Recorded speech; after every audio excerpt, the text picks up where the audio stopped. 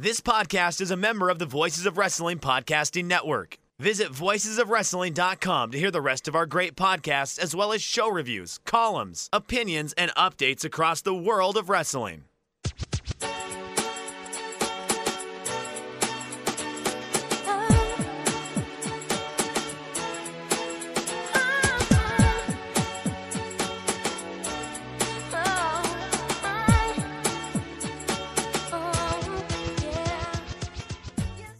This is Everything Elite, the world's best podcast devoted exclusively to all Elite Wrestling and the Elite Extended Universe. I'm Aaron Bentley, and I am joined, as always, by my good friend, Mike Spears. What's up, Mike? Hey, y'all. It's your old pal, Iron Mike Spears. I'm doing pretty well. We were talking in the pre-show about the big news to come down to South Beach today about the living god Ed Reed coming back home to the University of Miami Hurricanes, the new chief of staff. So that put me in a good mood today. I'm feeling pretty good today. How are you, AB? Doing good. Been working up until we started recording. So, you hate to do that. You like to quit work at about 4:30 if you can. It's really my usual plan if I can make it happen, but it rarely happens. So another man who works hard for his money. It's Nate, a.k.a. Epitasis. What's up, Nate? Yeah, very little work being done by me today. Just a real slack off day at the office. But yeah, I was just reflecting on how it's kind of just sad how much of a good mood the WWE news put me in today.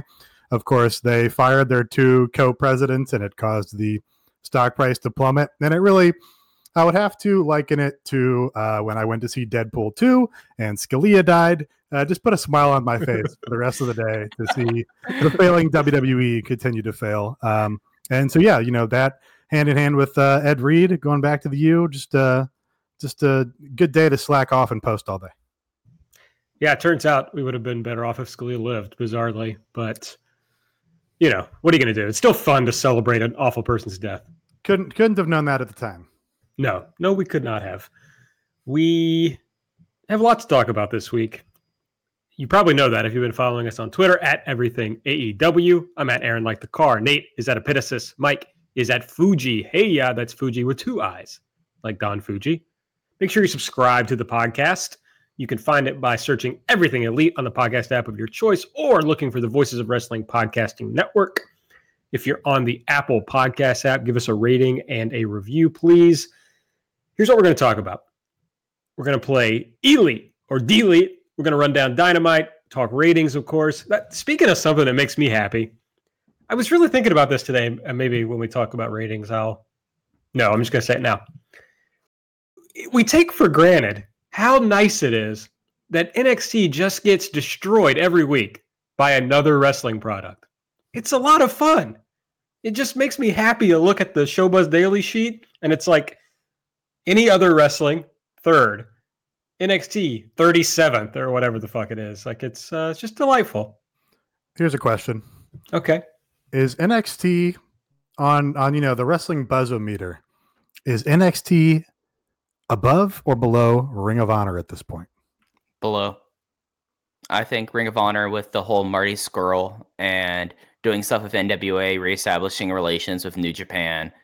I think NXT is below that. Like, y'all could tell me anything that has happened on NXT over the last 4 months and I'd believe you. Like, I just don't keep track of it. I don't care. Whereas at Ring of Honor, I hear stuff. I'm like, okay, that's interesting. So, yeah, I think Ring of Honor is higher than NXT. What about you, AB? I probably would have said the other option, except for the new Marty Scurll news. I think that has pushed it back up in the zeitgeist for sure. But answer me this, either of you. Who is the NXT champion? Adam Cole? Yeah, I said Adam Cole. I believe that. I learned over the past week that I think Keith Lee is the North American champion. Is he? Right. Okay. NXT. I think that's right.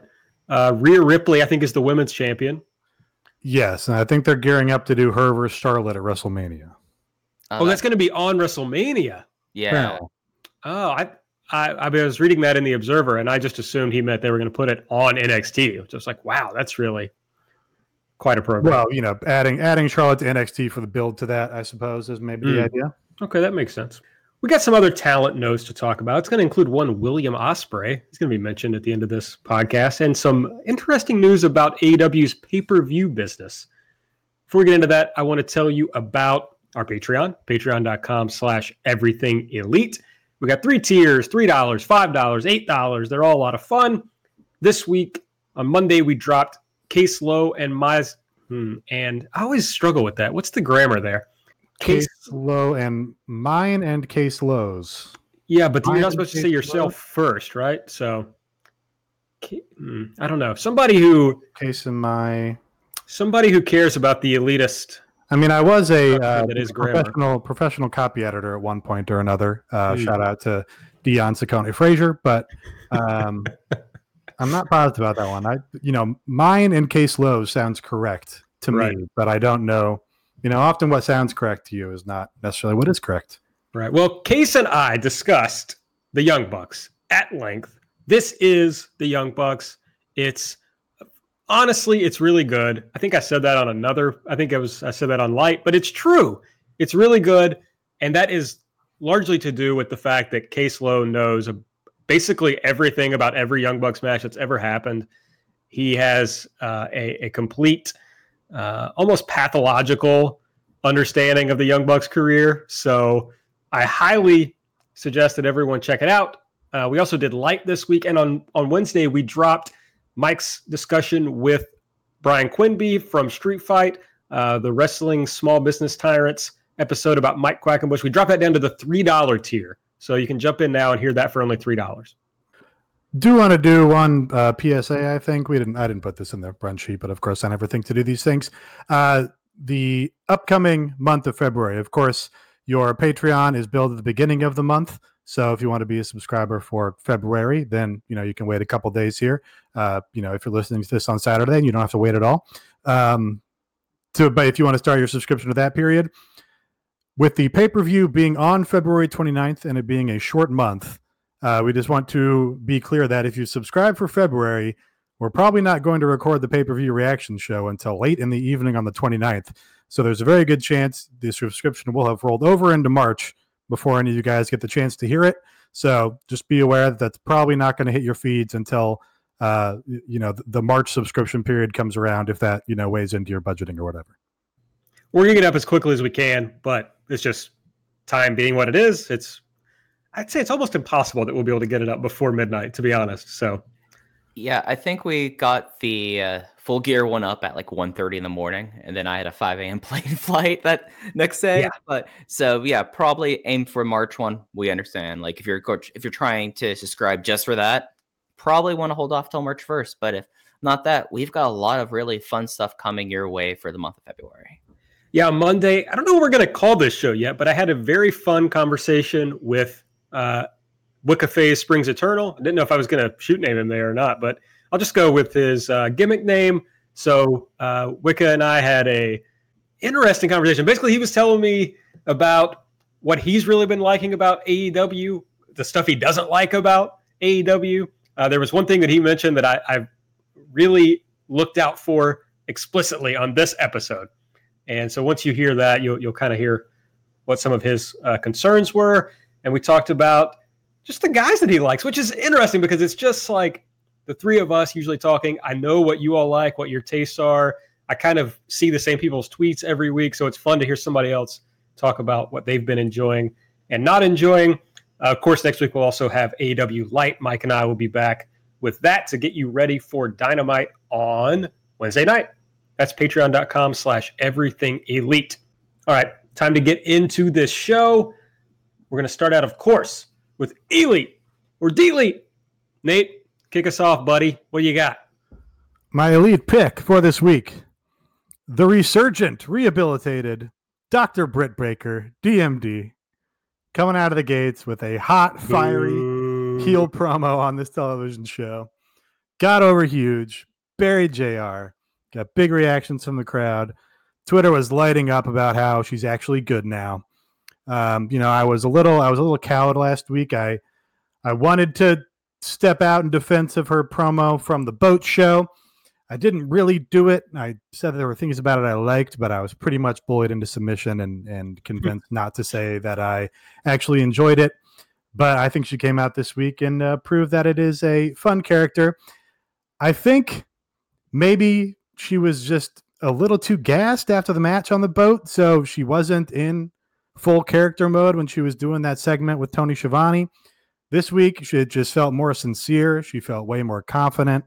It felt like those heel lines just felt a little more authentic coming from her and less fabricated. So I really enjoyed it. And I think, the crowd is going to be considerably more invested in her and having people beat her at this point, or, building somebody up to beat her, since she is going to, I think, remain somewhat toward the top of the division. Now that she has like a character more befitting the way they've sort of sold this dentist stuff. Yeah, I think the big change in her this week was the delivery of her lines, or delivery of the commentary. Say lines as if this is a firmly restricted product, which it's not. I could buy the idea that on the boat she was either gassed or intimidated, but she frankly kind of sounded like she was a little bit like monotoned and somewhat zanned out. And this week, like it definitely seemed like if it's either her getting more confidence or just getting better inflection and not having to cut a promo after a match, she seemed a lot more with it. I'm still someone that I don't think that I'm ever going to be a huge Britt Baker fan, but I feel like that this definitely was miles more interesting than anything else she's done so far in the promotion. Two just absolute naked appeals for Irish citizenship from my co-host here. Just embarrassing. So obviously this was better done than the one she did last week. It was completely competent. Absolutely. What they were trying to accomplish, she did. So congratulations on that. Unfortunately, it's just not very interesting to me in any real way. It's like the work shoot stuff is like Cody has enough goodwill with me that I can kind of grin at it when Cody does it. But generally, I don't like that. I don't enjoy it. It really didn't. It's just, we all know the deal. So it's not actually that exciting anymore when I'm 33 to hear like a work shoot comment. It's not like when I was 16 and I thought, oh shit, whoever is Scott Hall is actually going at whoever here. Right. I don't think it's quite accurate to call it work shoot. It's not like she's going out there and being like, hey, Booker man, or like, referring to being scripted to win or lose or something along those levels. It's just taking stuff that's real and exists in the real world and incorporating it into the work. And I think that there's a fine line there, but I think there's a delineation between work shoot and just doing what professional wrestling should do and incorporating and having it interact with the real world and not acting like it's just a big stage play.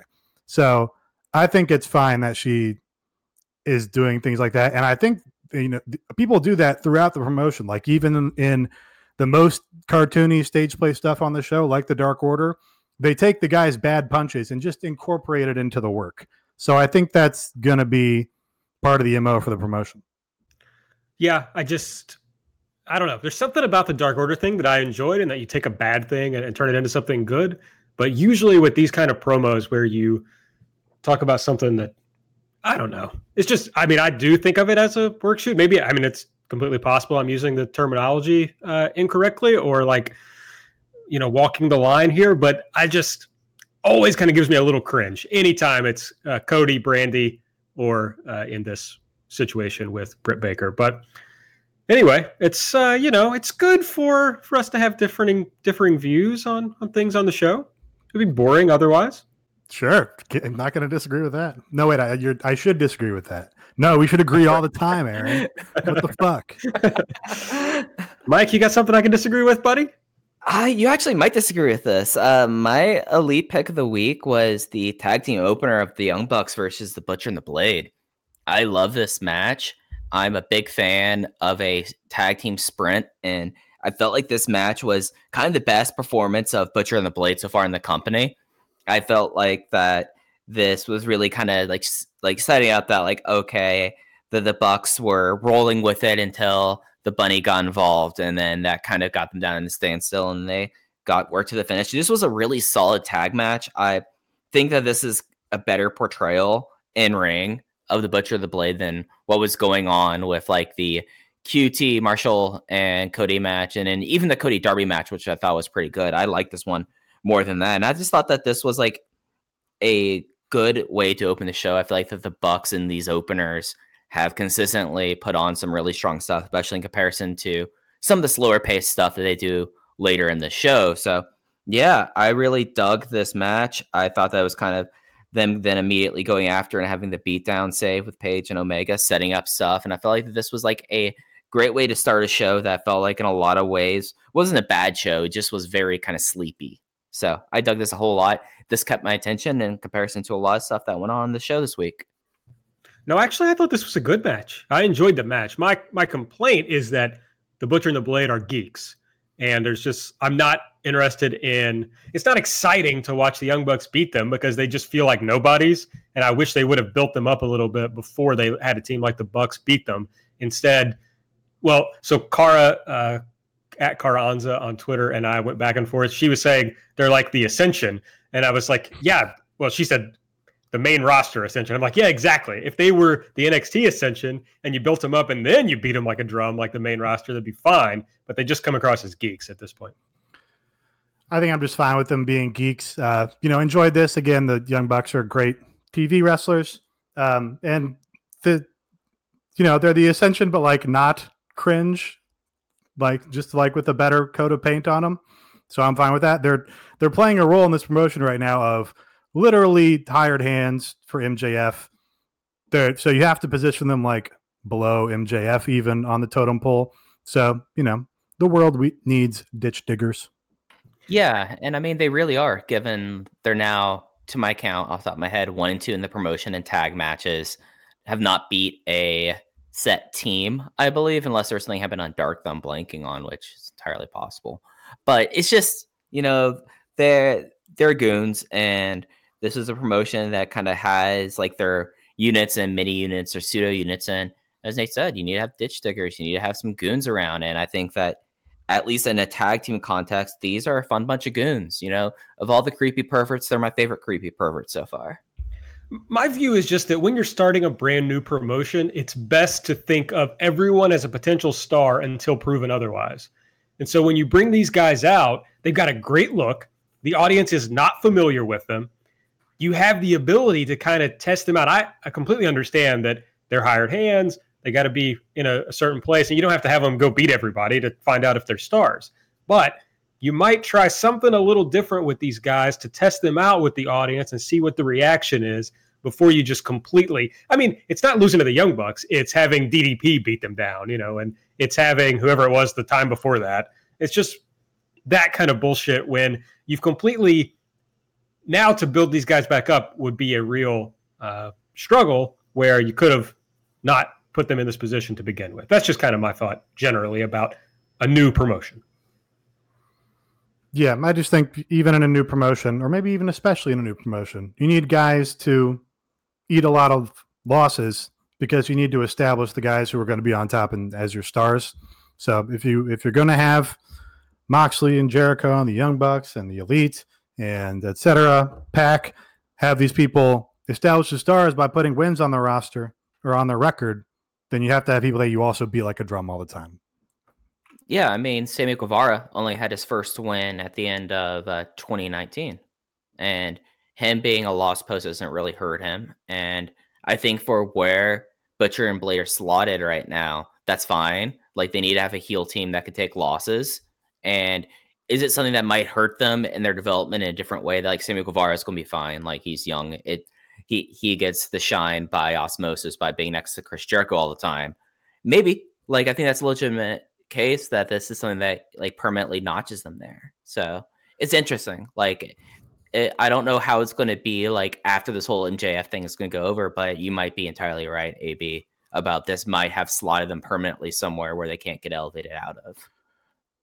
You can rehab almost anybody. I think you do an angle in however many months' time where the Butcher and the Blade turns on MJF. Like, no, we won't take your money. And they become big baby faces for spitting on the, hated heel.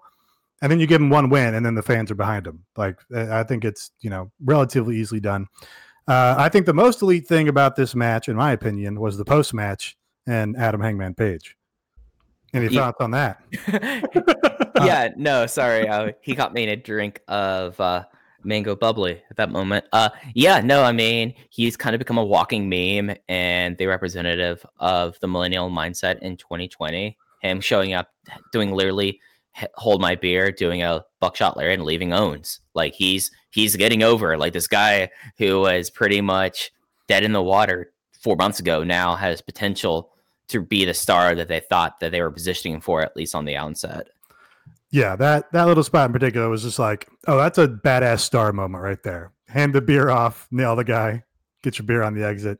Just great little moment. It takes a creative person to come up with that and put it in context here, and I thought they executed it perfectly. Well, it plays into my elite pick, and I feel like I have to do this because my delete last week was basically the entire show because nothing happened. And I've seen some takes out there that nothing happened on this show, and that perplexes me. It confounds me in like really difficult ways because this was the first show where we really started seeing the threads of the stories that are going to take us from here to Revolution. So yes, Mox and Jericho has been going on, but we got the first real beat that builds a real story on this show. And because before, all we knew was Jericho wanted Moxley to be in the Inner Circle, and Moxley said no, which we all knew was going to happen. But why did Moxley want to fight Jericho before Jericho put the fucking spike in his eye, right? But we see Mox giving us his real motivations here because it's completely believable that Moxley does not like Jericho because he's a bully and a coward. Those are two things that Mox could get by with thinking this guy's a bully and I want to fight him because of it, period. And so we started to see that to where they can really lay that as a foundation and build on that rather than the kind of the silliness of the whole Inner Circle thing. So I like that. And you see the Adam Page, Young Bucks, elite stuff generally get some more interesting threads. We're getting close enough to Revolution that we can really start building on things. And we see Adam Page proving that I was right all along about the Dark Order thing, which is going to rear its head again. And Page playing into how the Young Bucks look at him versus what he really does. And this was a great way to start that. So that's my elite pick. We're starting to build to Revolution, some real stories, and a lot happened on this show. Dummies. Like, I know I said the show was kind of sleepy, but you're absolutely right. Like, we definitely shifted gears, which I feel like is kind of trite thing to say given the last pay-per-view was Full Gear, but it was as if like there's going to be 14 weeks between Full Gear and Revolution or thereabout. It's going to be just over like 3.5 months, and everything now has been a lead up to this. And now Mox and Jericho has gone away of why did Moxley, other than the title, really not want to be in Inner Circle? He thinks Jericho's a disgusting person. So like you have that beat. The whole tag team title scene is real interesting because you have the Bucks starting to get their groove back this week, and then now they're teaming with their angle partner or their should be unit partners. But then you have the whole thing with Page, who doesn't think he's a member of the Elite anymore, but everyone else still insists that he is. And then of course you also have like Cody versus MJF, which just was kind of a bit of a down night for Cody and MJF, but they've done so much in recent weeks to build it up. That's fine. So we're really starting, like, I know they've made this into like a big tour for this, but even for like kind of a sleepy show where it does feel like that there was just not a whole lot going on, there were these definite beats, and definitely felt like we are now firmly on the Revolution tour. And I thought that that's a salient point. Let's bury some shit, Nate. What you got? What should we delete from this episode? So I guess my real criticism of the show was that it was kind of an echo of last week's show. It was kind of sleepy. They certainly were setting things up in all the feuds. Every segment, advanced some sort of plot or storyline. I just didn't get nothing really fired me up outside of like Adam Page being a superstar or whatever. There was nothing that really grabbed me and pulled me into a particular segment. So I'm just going to pick the segment that probably most needed to do that. That was the opening segment with Jon Moxley and his promo where he laid all this out. Just seemed like a pretty boilerplate reason, justification story for this feud. Like, now that he's been stabbed in the eye by the guy and has to wear a weird blindfold for the foreseeable future, like now he's like, I don't like bullies. I don't know. Doesn't, I guess that's fine.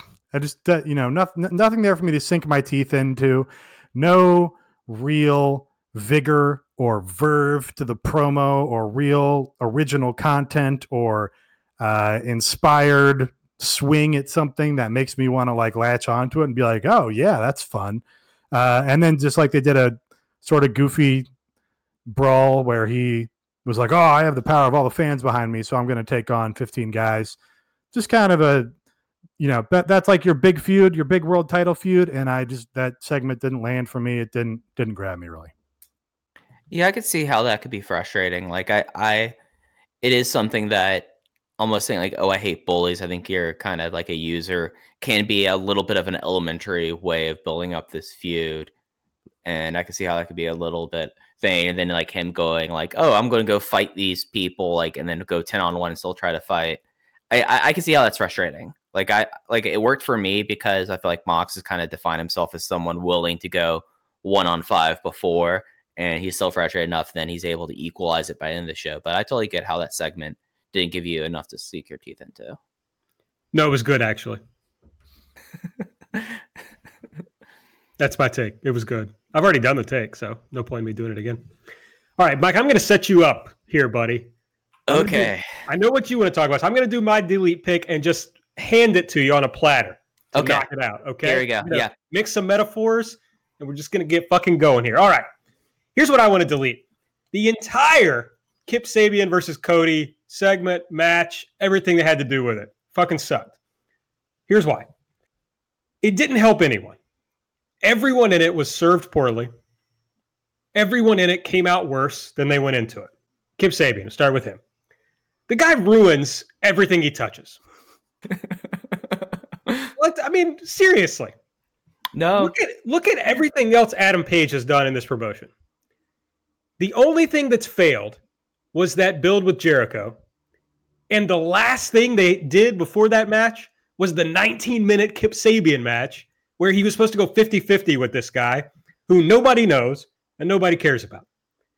And, one of the problems, I think, is he has no clue, which he's a young guy, but he has no clue who he is. And the promotion doesn't seem to have a clue of who he is either. Like, he's supposed to be this hot guy with the hot girlfriend, but then he also is like a nerd, right? Like, I don't know where the super bad thing comes from. I'm not sure if he's old enough to have actually seen the movie, if it's based off of that, but his finishing move is like a Harry Potter term. It's like, okay, hot guy with hot girlfriend probably doesn't have like Harry Potter finishing move, I don't think. So, what does Kip Sabian gain here? Nothing.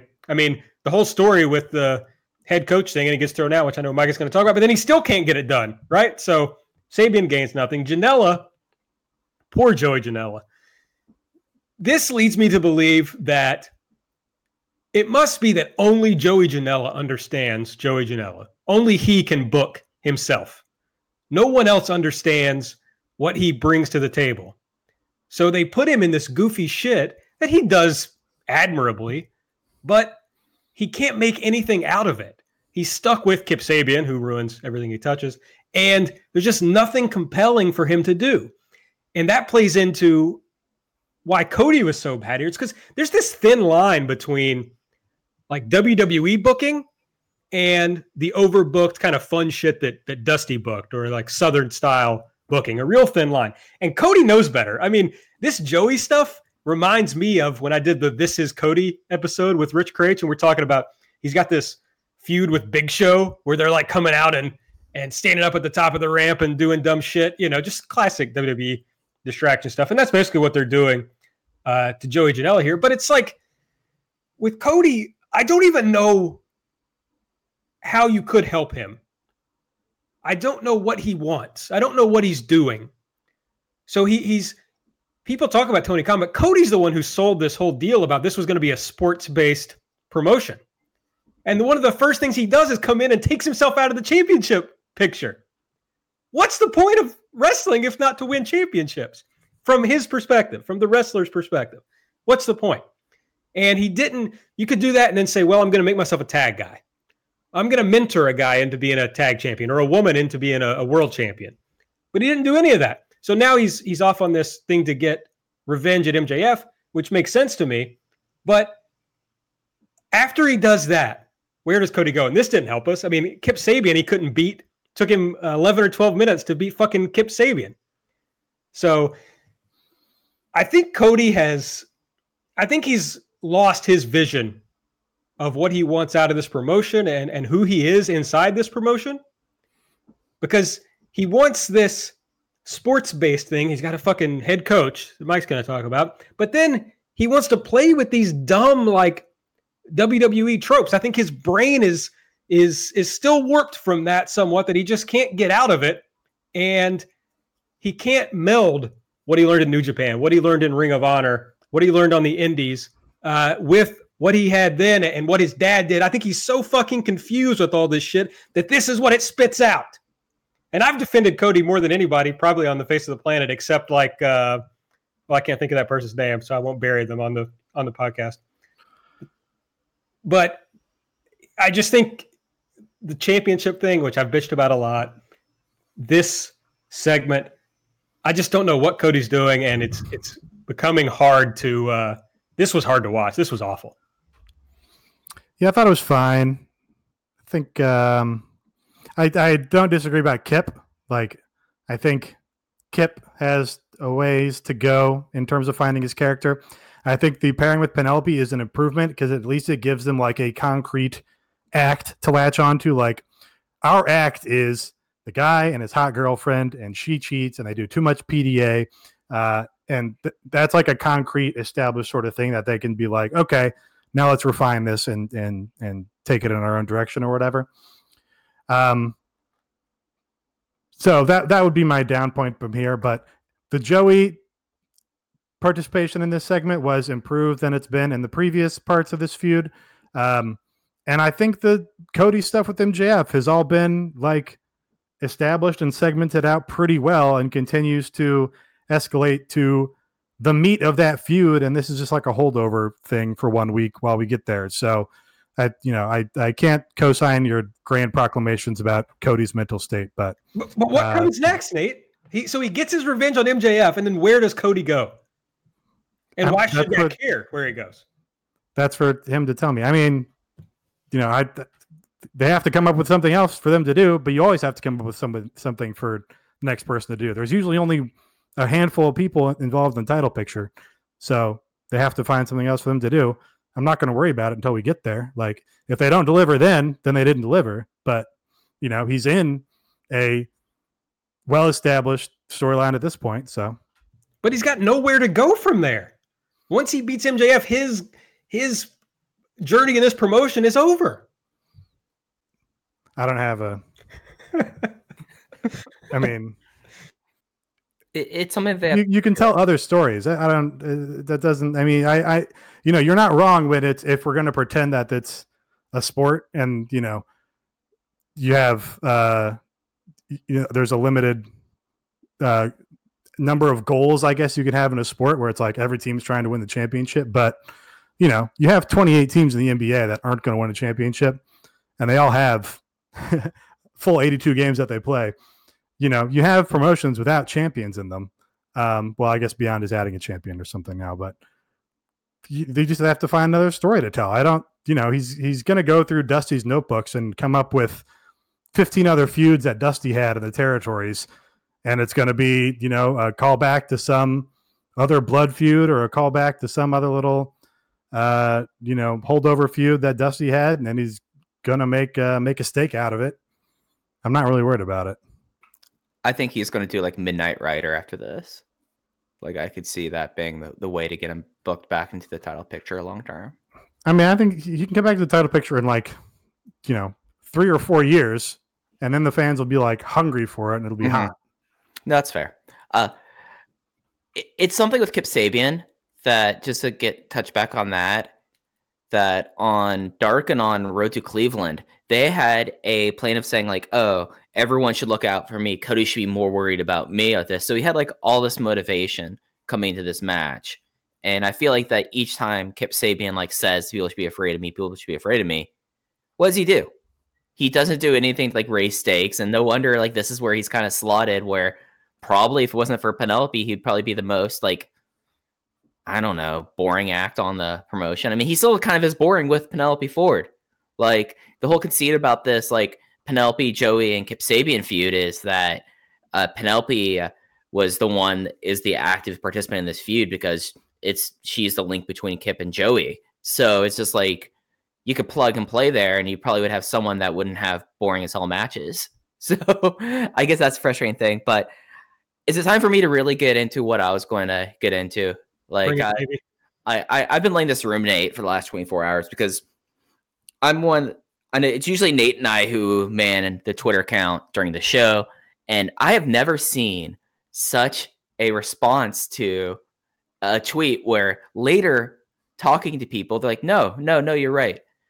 But Arn Anderson in this promotion over most of this month, literally up until last night, he was one of the most defined characters. He had a definite role there. He was contributing. And it was a way that, in a lot of ways, who was the last truly great face manager?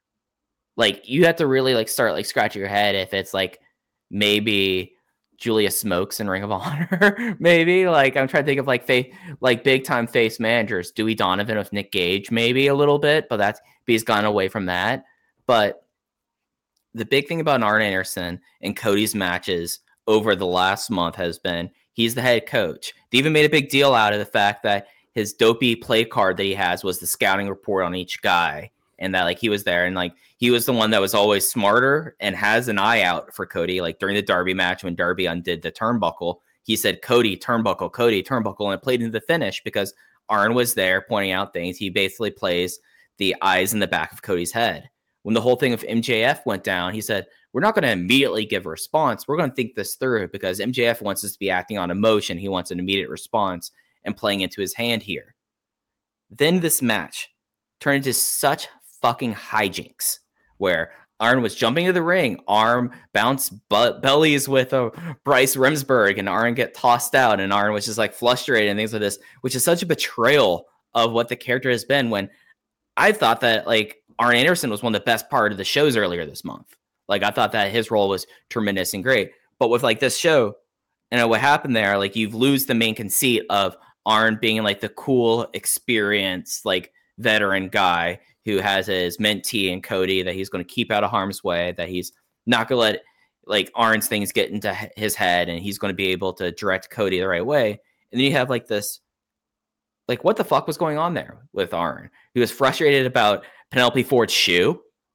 Like, how many times has Arn Anderson probably come across someone using a shoe as a weapon in wrestling if he's going to be a head coach character? Seriously, it just was ridiculous. And I think that it was a betrayal of the character they're trying to portray of Arn Anderson. And it really was like one of the things is like, then why is Arn out there at the ring as a manager if he's going to be getting like in Cody's way when he's supposed to be someone who is there entirely to direct Cody and to kind of be like his coach? Like, what was going on with that? Like, I thought that was terrible. Yeah, I mean, I think they obviously had an idea or an intent with what they did with him in this match. I don't understand it. I really think the Arn Anderson coach thing in general is goofy. Like having the playbook is like, shit. Remember Money Inc. and they had like a young Terry Runnels had like the tablet, the early tablet. This might have been like WCW. Is that Money Inc.? No, that was the other one.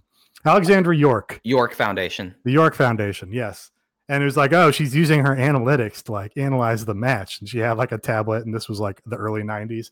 And it was very cartoony. That's what Arn Anderson being out there reminds me of. It's like Andy Reid, but he's like on the sidelines with his wrestling playbook. And it just strikes me as very phony and goofy because I don't know. They have probably because they've done a pretty poor job of adhering to the sportsiness of the whole thing. Like they've, leaned pretty hard on the more fantastical or goofy parts of the promotion. And that makes the sportsy stuff like stick out like a sore thumb. So that part is weirder to me than what they did with him here when they, they obviously intended to do something with him. I'm not really sure, but Cody went over anyway. So I guess I don't understand why Cody needs a coach. Yeah. Yeah. Unfortunately, I completely agree with Nate. I've always thought this sucked. I love Arn Anderson. Anyone who was with me at All Out can confirm how I feel about Arn Anderson. He's one of my favorite wrestlers of all time. I think he's one of the best promos of all time. I just adore Arn Anderson. But what was the motivation for Cody to get this person? It wasn't like he lost the match with Jericho because he really got in his head and got fucked up and like really needed help. It's not like he couldn't have beaten Darby Allin without Arn Anderson. It's not like he couldn't have beaten Kip Sabian, obviously, without Arn Anderson.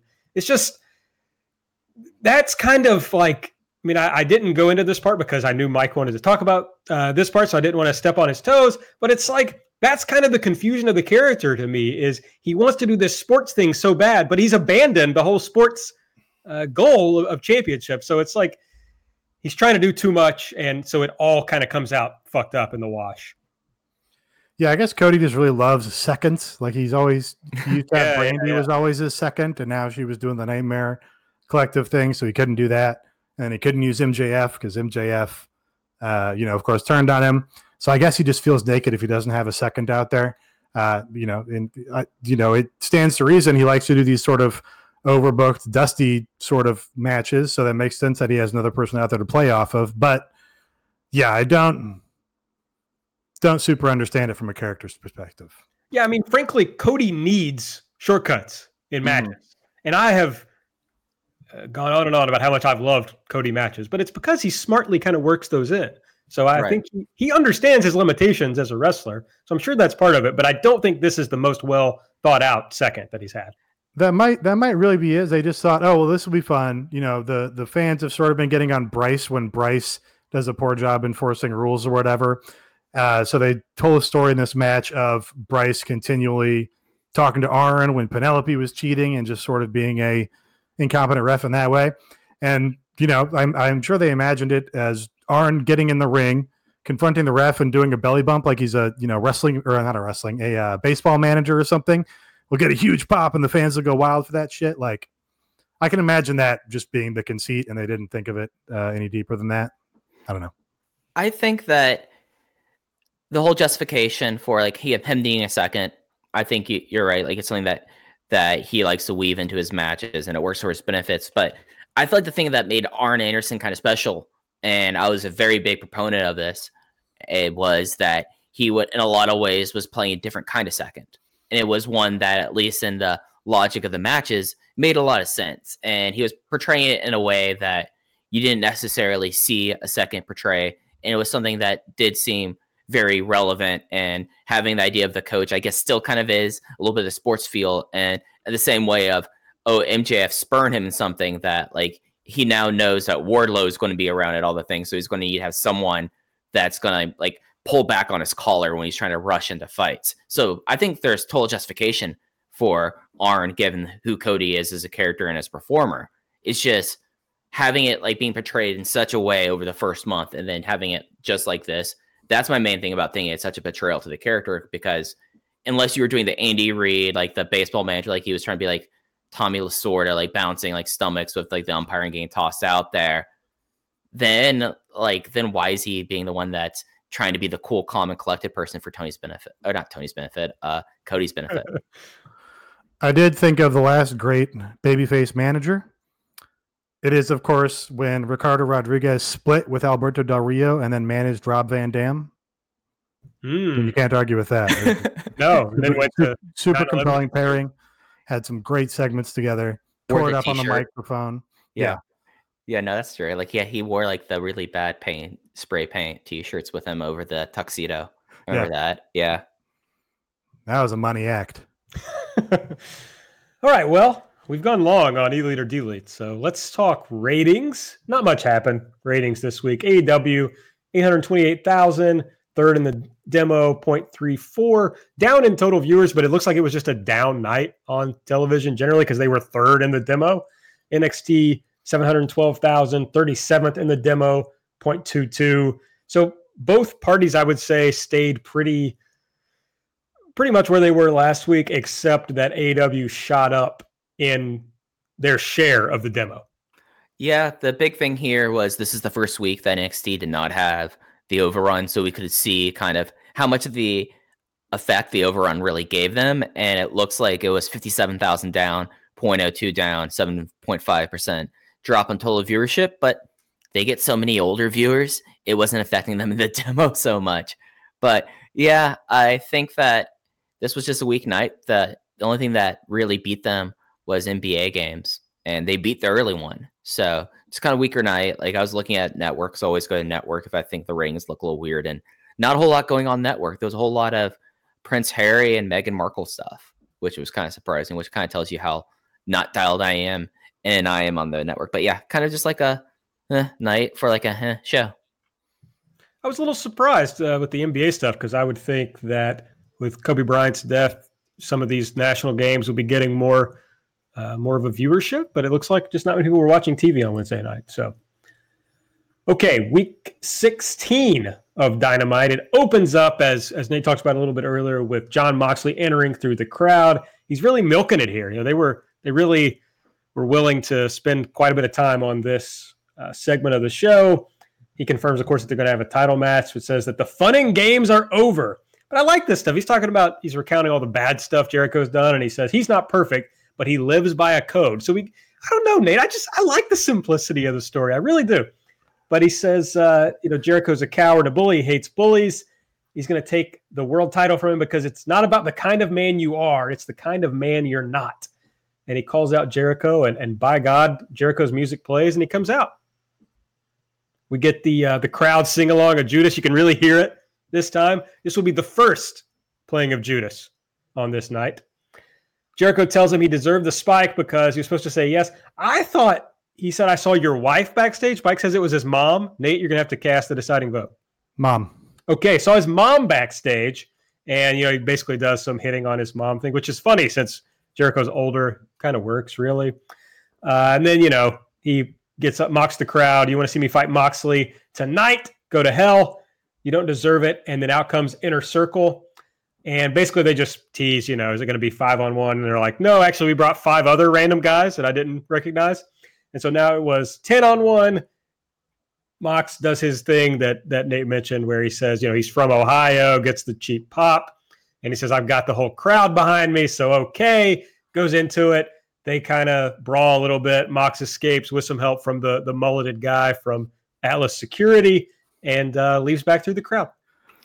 Yeah, just don't get doing this whole extra effort to have random street toughs from Queens or the Bronx. It might be the Bronx.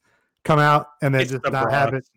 Didn't contribute to anything. It's just like, oh, no, we have even more guys, but the number of guys we have is actually irrelevant by the end of this segment. It's like, oh, I guess maybe they're trying to get over the characterization of Moxley that it's like, oh, he's stupid enough to even go or he's foolhardy or brave enough or tough enough to go 1-on-10. Maybe that's the idea, but not really a meaningful difference from 1-on-5, and just the little, non-brawl that happened didn't really deliver for me. Would have been much more entertaining if he's like, I'm from Ohio, I have friends from Ohio, and then DJ Hyde came out and a bunch of like CZW guys came out to even the odds, just like the real, bottom layer of the Philadelphia. I don't know why I said Ohio or who's from Ohio? The Ohio is for killer guys. Oh, you thought that the Chris would show up? Sammy The Callahan. Chris. That's what we could have seen. We should have seen Sammy Callahan out here doing a thumbs up, thumbs down. Oh no.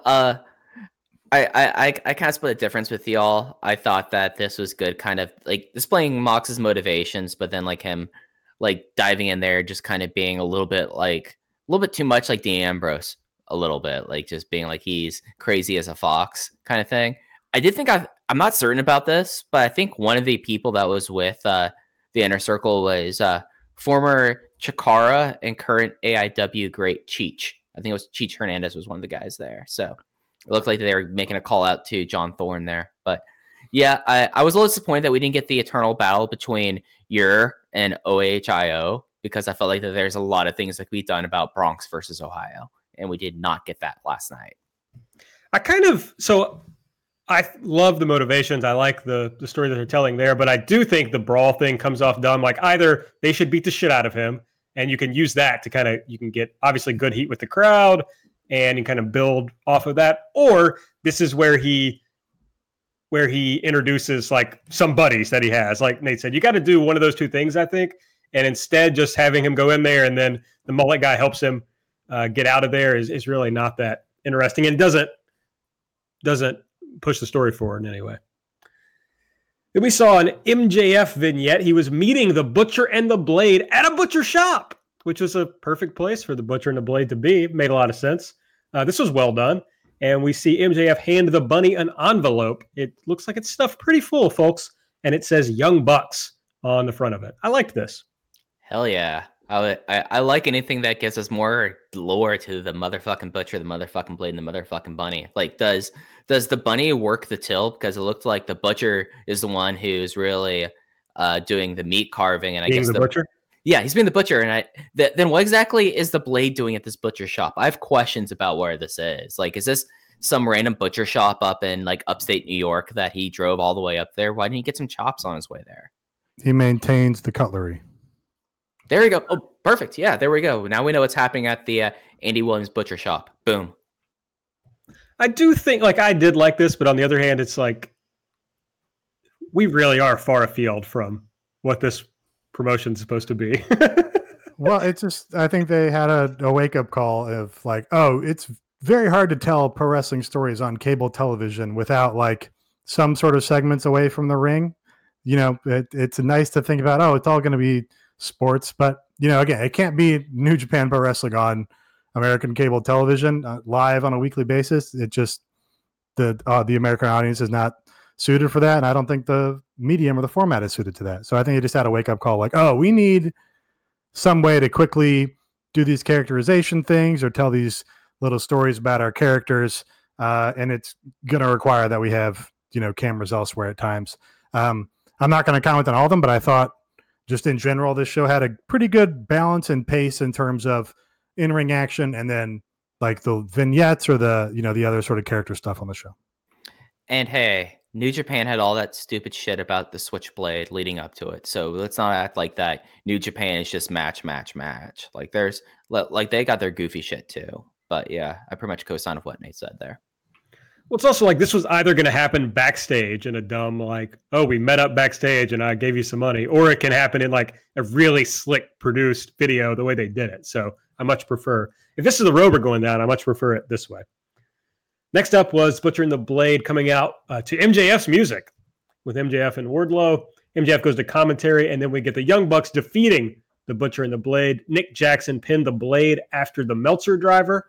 I think we've talked about this match at length. The post-match, of course, the Butcher attacks the Bucks. Kenny Omega comes out, hits the Butcher with the V-trigger, and then Hangman walks down slowly, but, you know, somewhat purposefully, in jeans and a tucked-in shirt with his belt buckle. He asks Matt to hold his beer and then hits the buckshot lariat on Blade and then walks right the fuck back out. Again, just another great characterization thing that he walked down with no real hurry. He's like, oh, you know, I'll get there when I get there. Just real great badass babyface stuff. Yeah, he's a big star. We next get, so JR tells us we're about to hear some big news, and it was just like the same promo for Revolution that we've seen, but there was big news in it that JR no-sold. Theme song for Revolution is a song called Revelation. Why? Zardonic featuring Mikey Ruckus. Revelation. I hate one of our cherished followers, Mikey Ruckus, of course. Mikey, buddy, you gotta tell him that if the show's called Revolution, the song can't be called Revelation. That doesn't make any sense. It's too close. I don't mind it. It's fine. Yeah, I thought that was kind of funny. I didn't even notice that until I saw the notes. I was like, oh, okay. There we go. JR was like, we got big news, folks. I was like, all right, I really got to zoom in on this. I got to see what's happening. And the only thing I could take away from it was the name of this fucking song. Hey, it's like the first time that they've had one of these that's not a Fozzy song. So that is big news. True. Would have preferred I mean, a Fozzy. it was by their in-house music guy, though. Well, I don't know who Zardonic is. Sounds cool. Some collaborator of Mikey Ruckus's, I assume. I shouldn't say that I would have preferred a Fozzy song because I didn't actually zoom in with my ears on the music. I need to go back and hear the song and have a real strong take on Revelation by Zardonic. Next up, Nyla Rose defeated Big Swole. I call this the Native Bomb, but then they refer to it as the Beast Bomb on the show, but I'm pretty sure it's called the Native Bomb. They fluctuated on that name, I feel like. Okay. All right. My big take on this match is it was not good. And maybe you just don't want Nyla to be the most experienced person in there if you can avoid it. I like this one. What? I thought Swole was very good at being this. I think Swole's great. I think she's the most underrated person on the roster. And I Did thought you see those strikes? Yeah, but have you seen the strikes in most of the matches? Like the whole people taking 50% off it. I think Swole played her role as the underdog well. That she got beat up and she wasn't able to hit as strong as she normally could. No, this was from the beginning of the match, Mike. Don't you play this game with me? I thought that she was fine. These strikes were so bad. I thought they're better than Arisa versus Utami. It was fine. Okay, I can't disagree with that take. I thought this match was fine. I liked it. It was good. It sucked. It was bad. It was bad. But then again, you hate Arisa, so I don't even know why we're having this conversation. She wasn't in this match. This match sucked, is what I'm saying. And I like Nyla Rose and I like Big Swole, but this was not good. It was fine. It's all if you get the crowd invested by the end of it, then you succeeded. And that's all that really matters. And again, I think Mike made a great point that Big Swole seems to do that more often than not, even despite the odds that she might be up against, even despite the odds that she might be throwing some weak-looking strikes, still gets the crowd by the end of it. And in that regard, it's a success. Well, as a man who came on this show and said that the AEW women's roster was better than the NXT women's roster, I need some of these people to back me up. I need Big Swole to back me up, and she's dropping the ball on me. This is the danger of making these grand proclamations, Aaron. No, most people forget the bad ones. And Oatgan, friend of the show, Oatgan, will bring up the good ones. So that's really all that matters. So friend of the show, Shane Blepp, shouting out some of our good-ass old predictions back in the day. Who knew that we made those predictions? I did.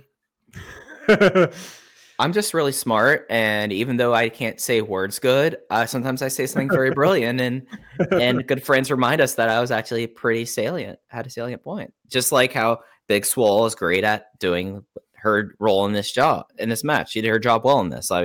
I mean, I don't know what your problem is. I mean, you're the big, AEW was women's wrestlers better than NXT wrestlers. Now you're just slagging on this match. I never said that. You're doing the JDM guy thing to me, which is say things I didn't say. What I said was that the roster was better. I stand by it. All right. Cody defeated Kip Sabian, 3 Crossroads. God knows we've talked about this enough. So that was it. That was the match. 3 Crossroads is fun. Yes, that was fun. I liked that. It's a fun move. I like the move generally. I was trying to keep it quick, but you just had Sorry. to keep. That's my. I can't stop myself sometimes.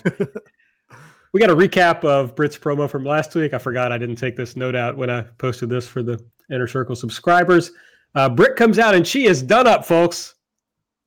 Looking good. She's mad JR cut her off. She shoots on JR for being a boomer and sucking at being an announcer, which fair. So this is her division. She points out that she's on the promo materials and she's in the building every week, unlike Riho. Interesting because Riho was there, but they didn't use her at all on this or on Dark. And she said, Cleveland, you finally have a Baker you can trust in. And that got over pretty good. That's a football thing?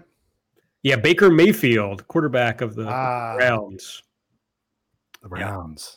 Yeah, the Browns. We got Lexi Nair, and she's with the Bucks and Kenny. The Bucks are saying they want to climb the ranks, maybe get a shot at the titles. Kenny's really like, oh, yeah, keep working, blah, blah, blah. Heyman comes in with the title. He says they got their nameplates for the titles. And then I guess he says they got nameplates for everybody just in case they win the titles. And he hands the Bucks theirs and, just continue the awkwardness between the Bucks and Hangman. He leaves. Kenny says he was actually late for the Butcher and the Blade beatdown because he was working on an 8-man match for next week. This is, pretty fun. Nate would say lampshading. And he tells us then that it's going to be the Bucks, Omega, and Hangman Page versus the Butcher and the Blade, and a team of their choosing. You only internalized that lampshading term like recently, I feel like. Just in the last couple shows, you've honed in on that one. My only fear about the Hangman Stardom push is that he's kind of looking too cool, and the Elite's starting to look kind of like sticks in the mud. Like Kenny's out there in a polo shirt, and wrestling fans love them some rowdy beer drinking and stuff. And Kenny's like, nope, I don't drink, and I just want to compete. And Hangman's like, I drink and I still fucking beat everybody up and look cool as fuck while doing it. And I think people are gonna side with Hangman over Kenny when the feud comes. It doesn't help that Kenny was wearing some Bonobo ass clothes, like business casual, like Friday apparel. Like when have you ever seen like Kenny Omega be someone to show up in like a nice pair of chinos and a salmon polo shirt? Like that just. Buddy, he was trying to get this match signed. He was doing business. I mean, he's done business for the last 20 weeks without needing this shit. Like, I don't know. Maybe now he's on island time. Maybe he's now like really into like the Tommy Bahama wear, and he's gonna like show up like being like a big parrot head, and that's gonna be his new thing. See, first of all, it's not a bad thing if Hangman comes out the bigger star than Kenny Omega in the feud. But secondly, I categorically reject that the point is that Adam Page is supposed to be the heel at all in this story. Okay. I think I've done the take. Ogan and I were talking about this. He's Sting. Talking to Ogan a lot lately. I love the Ogan. He's Sting. This is the Lex Luger, Sting, Hulk Hogan, Macho Man storyline from the early days of Nitro, and Adam Page is Sting here, and he's going to be in the rafters soon, and he's going to be hitting people with a bat. It's going to be great. Here's the real question. So, a friend posed this to me. Is the Adam Page storyline... Didn't name the friend this time. He kept the friend secret this time. The friend's name is Rob. Okay. Big shouts to Rob. Hi, Rob. Rob's a math teacher. Shouts to Rob. Here's the Rob thing. How close to the line... I hadn't thought of this yet. How close to the line are they from this storyline becoming inappropriate / offensive with like alcoholic Hangman Page? Not close. Yeah, there's a definite line, and unless he's going to be doing some drunk driving and he's just like, they just have him as just someone who comes to the show and drinks, and they keep it like that, and he's not like being, but like there's been generations of doing like playful drunk characters that's in canon that you're able to do without it becoming problematic. I feel. Yeah, there's no the American attitude toward drinking does not have a sensitivity toward that, I don't think. And it's not like Scott Hall where we know him to be an alcoholic. It's not like Jake the Snake where we know him to be an alcoholic or a former alcoholic. Like, it's just a character. It's just a television character. So I don't think it approaches that line. Rob says he doesn't think at this point that it's gotten there. It makes him uncomfortable, and he's worried that it's going to get there. So I just wanted to see what your all's thoughts were. I've said, I think on the show, that it's just symbolic of a diseased culture, but I don't know that it's inappropriate. All right. Yeah, I mean, I'm not going to disagree that the attitude toward binge drinking is, it's a failed society basically that we're working in here. But we can't remove the wrestling from that context. Sad to say. SCU defeated the Hybrid 2. Scorpio Sky pinned Angelico after SCU later. I got really irritated during this match because they mentioned that SCU had a rematch clause. And they're going to get a rematch against Omega and Page. And in the post-match, Dark Order comes on the Tron. Evil Uno says, the Exalted One is unhappy with you, Christopher Daniels. And so he's told us to attack people close to you. Yeah. Real nothing match here. I like the La Parka gear that the Hybrid 2 had on. I thought that was pretty nice. But like other than that, I mean, it was there. Like this is why I'm saying this is kind of like a sleepy show, because this match was super duper sleepy. Like someone asked me, "Hey Mike, what should I watch from the show?" And I was like, really, the first half hour and the last half hour. But like this match was there. It was exactly whatever. If you have not watched this match and you are listening to this podcast before you're watching, first, Thanks for making us more important than AEW TV. We don't care about the +3s around here, only live viewing. But it's just there. Like, this match happened. And yeah, the whole like rematch clause thing stinks. Okay, so how come you don't have a complaint, Aaron, that the Hybrid 2 are just job guys and, they're not established and featured the same way you complain about the Butcher and the Blade? Like, they're just underneath acts. Well, Angelico sucks, and so everybody knows that, and there was no way for them to become stars. Now, Angelico's weird dance is like better than most of the Butcher and the Blade act. If you took out the monocle and you took out the bunny, then Angelico's weird dance would be better than the rest of the act. Strong disagree on that. And their matches are better. No, that's false. That's false. You got Jack Evans in there? Give me a break. Hey, I didn't say anything negative about Jack Evans. I love Jack Evans. They did have to pull him down from the turnbuckle as he was just screaming at fans before the match started. It's better than anything the Butcher and the Blade has done. No, Jack Evans is good. I love Jack Evans. What a legend, Jack Evans. What a legend, just doing crowd work when he didn't need to be doing crowd work. Yeah. The guy loves to scream without a mic. He just adores it. I think SCU should be the job guys. That's my real take. I'm not going to argue with that either. I'd put the Hybrid 2 over both of those acts. SCU, I really like every week Excalibur is like, these guys have been wrestling for 8,000 fucking years and still you've never heard of them. And I think that's like a bad way to sell this team or any wrestler in this promotion, because a casual fan that drops in is going to be like, wow, why did these guys never make it to somewhere I've seen before? Yeah, I don't know. I think that's overthinking maybe. I think people respect when people have put in their time. Yeah, but it's like a stupid old like Cornette thing, like, oh, they paid their dues. They were out there doing the roads for 15 years. And the people that would appeal to were like, oh yeah, I love these guys. They're old and shit. I can see that. It's just like and then you make those people your champions. I just think it seems weird. Luckily they're not anymore, but that was just a bad choice, I think. They're just like, they're grandfathered in from the Elite getting over in the first place, I think, and being on the show and shit. But yeah, whatever. I mean, at the same time, like, Kazarian and Daniels have been seen on TV with a larger viewership than AEW currently. So, like, they have, yes, been like 15 years, but like they were, before Impact went off of Spike TV, they were a part of that. But now with the +3s, maybe not. It might be getting more eyeballs with the +3s and +7s. You know my opinion about the +3s. You know my opinion about the +7s. Hey, TNT respects the +3s. I mean, they can make up whatever rubric they can, but that's not what other people care about. Hey, there was a Pac vignette. I care about that. It ruled.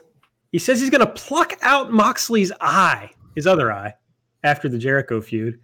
Then he says, Kenny, I guess you finally heard me. When did Kenny hear him? This story has just been insane to me. It's just driven me crazy from week to week. He says, oh, you're going to fit me in when it's convenient. No, we're going to do it on my timetable starting next week, and I'm coming for blood. And, of course, that means this will not be mentioned next week at all. Well, Kenny has said in an interview where, like, I think it was Jen Decker on the cruise boat. She said, like, oh, what about Pac? Pac's always been like, you're a champion, and you said deal with Pac's like, Pac will have his rubber match. Like Kenny has mentioned that. So yeah, pay attention to the product, Aaron. It was in there. Jen Decker.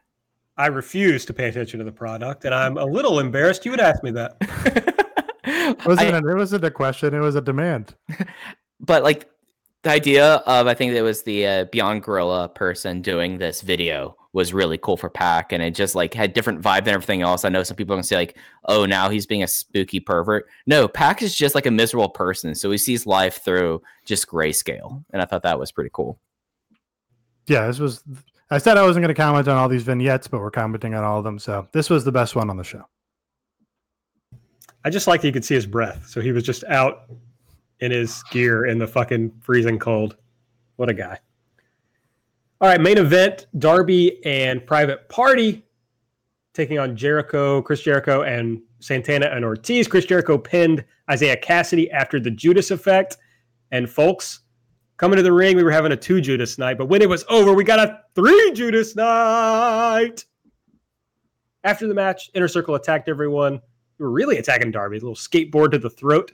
But Mox comes out for the save. Why? Because he hates bullies, folks.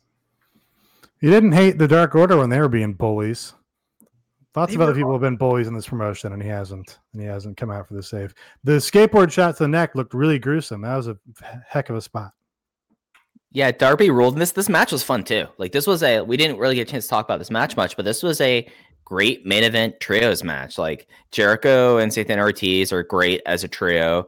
Darby being the hot tag in this match owned as well. Like this was like a great end. And of course, Darby has like a war against his body. So he wants to take a skateboard to the neck. And this was just like, it was really cool. And maybe we could see like Mox and Darby now going up against people. And maybe we'll get Darby versus Sammy Guevara. Like this was a really strong ending of the episode.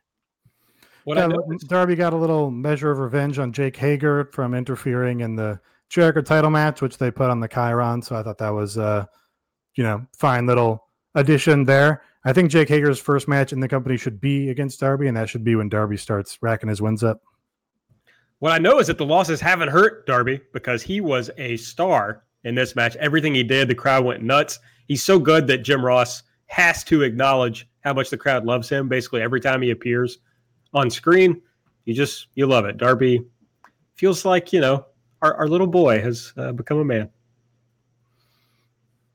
Okay, everyone wants to leave that creepy comment. Just gonna let it hang there on your own petard. All right, here's what they shot for Dark for next week. Jungle Boy and Marco Stunt took on Sonny Kiss and Brandon Cutler. Hikaru Shida wrestled Mel of the Nightmare Collective. Little angle after that match. And Sean Spears and Colin Delaney took on the Best Friends. Real Chikara and AIW hours. Getting Colin Delaney up there. So yeah, no, that's going to be interesting. I know that former guest and close personal friend of the show, Murder Brian, was at the show, and he was kind of relaying stuff back and forth. It's going to be an interesting episode of Dark, though. Yeah, I guess we're going to learn why they didn't do anything with Nightmare Collective this week, even though they played that Brandy thing on every digital thing that they have. Next week, February 5th, from Huntsville, Alabama, or from the Huntsville, Alabama, as I've written on the notes, Cody is going to take 10 lashes from MJF. John Moxley is going to take on Ortiz. I like this. Everybody's coming around on Ortiz. Everybody's loving the Ortiz. Britt Baker, oh gosh, this is exciting. Britt Baker taking on the returning Yuka Sakazaki. Do the song, Nate. Can't do it now. It's a no from me. They fully got those rights or whatever. They were playing that thing. They played a promo package for Yuka. I think it might have been during the ad break, but it was the same one that was on their Twitter. They got the song on lock, and they know that it's, a key element of the character here. And they understand Yuka. Like, the video is perfect. It's got the little idol scenes in the middle, to the... Yeah, it's like they're like aliens with light sticks. Oh, I didn't catch that. They look like vaguely alien shaped. Maybe that was just a cheat on the 3D modeling or whatever. Just like, do some heads and bodies or whatever. But yeah, it was good. I'm sorry she has to work Britt Baker, but if anybody can turn this into something good, it's going to be the magical girl. The resurgent Britt Baker, huge heel, megastar. This is a great spot for Yuka to get some shine. Britt's going to see what a real star's response sounds like when Yuka Sakazaki comes out. All right, we'll get the buzzometer out and see what happens. I hope the fans remember they were crazy for her when she was here before. Young Bucks, Kenny and Hangman taking on Butcher and the Blade, and it turns out the team they have chosen to join them is the Lucha Brothers. Love an Atomicos. Love like a big match like this. This is like the closest they've had to like a full quote unquote elite match. So I'm kind of stoked to see what will happen out of this. All right, a lot of notes this week. Most of them coming from Dave Meltzer's reporting in the Wrestling Observer newsletter. Edge, you might have heard, returned to WWE in the Royal Rumble. Dave reports that Edge told WWE, very interesting wording, that AEW offered him $3 million per year to wrestle a few matches and start when television started. So no clue about that, but he used it for leverage. So good job, Edge. Okay, Chris Jericho. No interest in Edge, really. It was not around. It was like I didn't watch SmackDown when Edge was on top. I mean, I was a Christian guy. I was an Edge guy, but like clearing him now with the injuries he had, like, I mean, good for him that he's feeling better, and I mean, hopefully, like, good for him for using leverage, but having an opinion about, like, maybe Edge being in AEW would have been like, I know I've talked with Brian about this, like needing like the big superstar pop to bring over, but $3 million for Edge, I mean, good for him. Good for him. Like, I think that's a great thing for him using it as leverage, but I would have rather seen some of these other people that he mentioned. It's very cool that Daniel Bryan and Edge worked the WWE into clearing them by claiming they were going to go wrestle somewhere else. Very funny.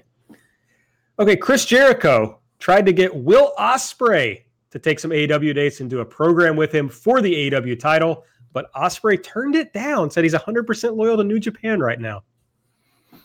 Love the loyalty from Will. Would have been a lot of fun, though. I mean, I think they're just going to do it in New Japan instead. I think if Jericho's listening, Will topped the the fan voting in Japan for the most popular Gaijin wrestler, and Jericho was like a number 10. That should just be the basis for his feud. Like, I'm pissed off. I'm the best outside Gaijin wrestler. I'm the best white guy in this promotion. Top Gaijin.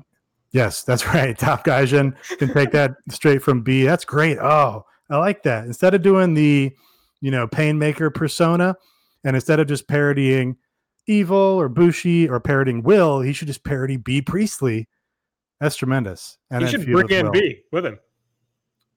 Well, I don't know. It's kind of, and then Will can bring in Arisa. All right, I'm out on this. I'm out on B too. Fuck B. B sucks. Wow. This is jilted. If you're listening, B, you suck. You suck. You're not the top Gaijin. You're like fifth best Gaijin. Start listing the Gaijin you think are better than B now. Jamie Hayter. Rebel Kell. Oh yeah, Rebel Kell is the true top Gaijin. I'm not going to debate that. Dust. Yeah. I got to come up with one more. Layla Hirsch. Layla Hirsch. That's 4. You're below all those. To do my joke explainer gimmick, Aaron is upset that B turned on Momo. Yeah. You suck, B Priestley, with your fucking dollar store Harley Quinn gimmick. Fuck. You suck. Read a book, B. Get a real character. Well, okay, so that's motivated by because she took her character from a movie. So you think you should read a book instead? Yeah, real book, not a comic book. A real book with words. B Priestley like taking her inspiration from like Great Expectations or something. Yeah, that's the first book I thought of. Yeah, maybe you should read some books, Nate. I'll pass. I read posts. If you read enough posts, it's like a book. Luke Harper going to be in AEW, going to debut March 18th in Rochester, New York, as everyone assumed. It's his hometown. He's going to be called Brody Lee. That's it. The big rig is back. Should be exciting. I'm excited about it. Brian Cage was apparently going to come into AEW, as we talked about on this show before, but he suffered a torn biceps before Impact's Hard to Kill pay-per-view, and he had surgery on January 27. Dave, you just never know with Dave's speculation, but he says that usually means about 7 or 8 months out. So we'll see. Brian Cage is hinting on Twitter that he's coming in because somebody posted a thing about Brian Cage versus Kenny Omega, and he said maybe you'll see it soon or something like that. It's a good match. There's some talk about Brian Cage versus Kenny Omega on my show with Wicked Face Rings Eternal. Something to think about. Dave kind of confirmed the Lance Archer AEW talks. I mean, that's really it. He doesn't think it's done, but he thinks that they've progressed in talks and it might be real. So I still don't know that I buy this. Yeah, it's one of those things that like Lance Archer, and this is kind of publicly known, he did a lot of the work for the G1 show in Dallas. Like, he was the one who was at every indie show that he would go to in the Texas area. He had tickets there. He hosted a bunch of stuff for the wrestlers that came in town. Enough so that, funny enough, Strong Hearts was at the same thing with everyone else, which was kind of funny seeing El Lindemann next to him. That's great.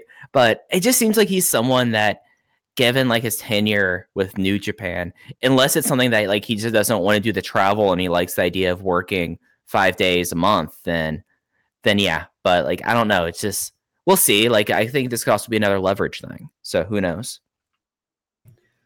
All right. In the pay-per-view news that we talked about at the top, ITV has dropped its entire pay-per-view division.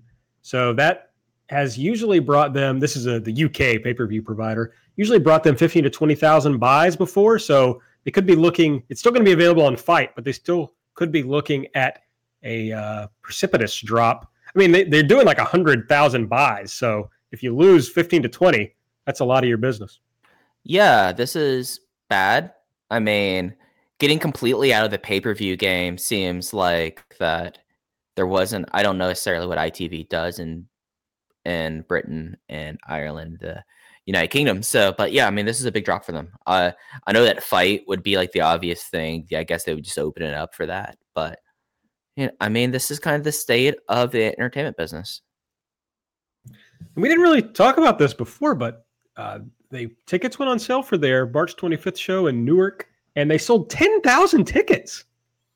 That's a shitload of tickets. I mean, they haven't had that kind of day of selling tickets since like the DC show, the first show. Big market. Yeah, huge market. Dave, I don't know why, but he suggests that this means they would instantly sell out Madison Square Garden. Well, I think they would instantly sell out Madison Square Garden. He had a lot of thoughts about other people running Madison Square Garden this issue. Yeah, so apparently they've been trying to get dates. Madison Square Garden had a date in November, but I guess Madison Square Garden is not excited about booking wrestling right now. WWE ruined it. Well, yeah, AAA ruined it because they yeah, booked the Garden and then didn't sell any tickets and had to go to the Hulu Theater or whatever. Yeah, so they're apparently concerned with WWE's ticket sales and then, of course, the AAA show. But so now they're kind of just staying away from wrestling, it seems like. We did see, of course, that New Japan didn't announce any major U.S. shows when they did their Dome announcement. And nobody really knows if also playing into this is WWE trying to lock people out and being more successful at locking people out. But apparently they're having a hard time getting into Madison Square Garden, and maybe they would sell it out. Hard to say.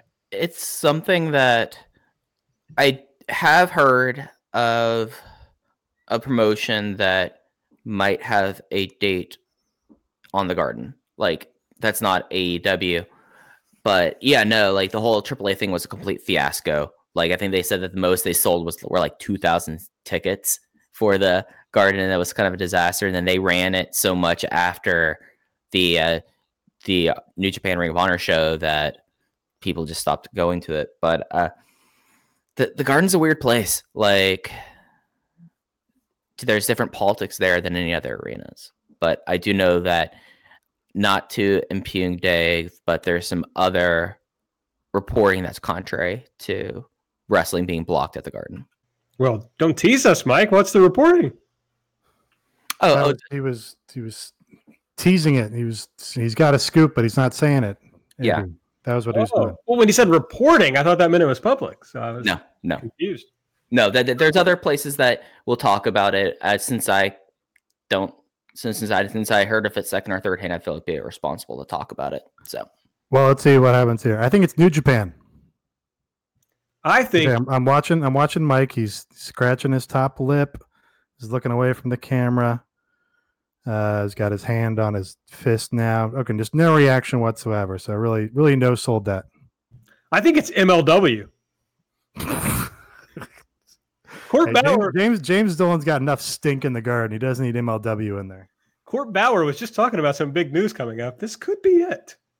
Yeah, for the 3,200 arena, not the fucking Garden. 2,300. Same thing. No, this is worse. This is the 3,200 arena. Further up Swanson Street is the 3,200 arena. All right. Well, I was worried because we spent a lot of time on Elite or Delete, but we zoomed through the rest. So Did we? It's a long show, dude. we're still under an hour and a half. I'm approaching a minute or an hour 26 according to my thing. You haven't done your goodbyes yet, but yeah, basically we talked about every segment on the show. Yes, we did. But we spent like half the show just on Elite or Delete. Sure. Usually try to keep it under 30 minutes. 30 minutes from the start of the show. I try to get out of there. That's just cool behind the curtain. Didn't know you had these timelines, but that's good to know. I just try, but I failed miserably today. So that's pretty much it. Anything else you guys want to talk about before we get out of here? No, just good silence there for Mike to delete later, I guess. All right. All right. Well, I just want to say I really hope people will go listen to This Is the Young Bucks. Yeah, really happy with it. Yeah, it's a strong episode. Case, I record with Case pretty much on a monthly basis, and he, for a man of his age, he knows his stuff. Like, I know sometimes people will look down on someone because they're younger and into it, but no, Case is someone that I constantly will talk about. I was like, oh yeah, no, I just went back and watched this random Young Bucks match or this Torimon match. So yeah, no, Case knows his stuff, and I thought it was a great episode. I really enjoyed editing it. I hope you guys will check it out on Saturday. Hit it up. Drop $5, $3. Well, don't drop $3 because you won't get the Young Bucks episode. Drop $8 and check out everything we have on patreon.com/everythingelite. Make sure you follow us on Twitter at everythingaew. I'm at Aaron Like the Car. Nate is at Epitasis. Mike is at Fuji Heya. Subscribe, rate, review, all that good stuff. And do we have any new reviews, Nate? No. God damn it. Come on, guys. I'm gonna so you stop throwing to me, and so I have to stop answering no. I'm gonna in the future I'm gonna be like, talk to me because I got a review to share. Okay. Yeah. All right. We were because you keep setting us up to get owned there. I know. Well, there were a few times where you were like, "Oh, wait, I've got a review," and I had forgotten to throw it to you. So, all right, we'll do better. I could just ask you before the show. That would be the easiest way to do it, but I didn't do that. Okay. Well, for Mike, for Nate, I'm Aaron. We'll see you next week.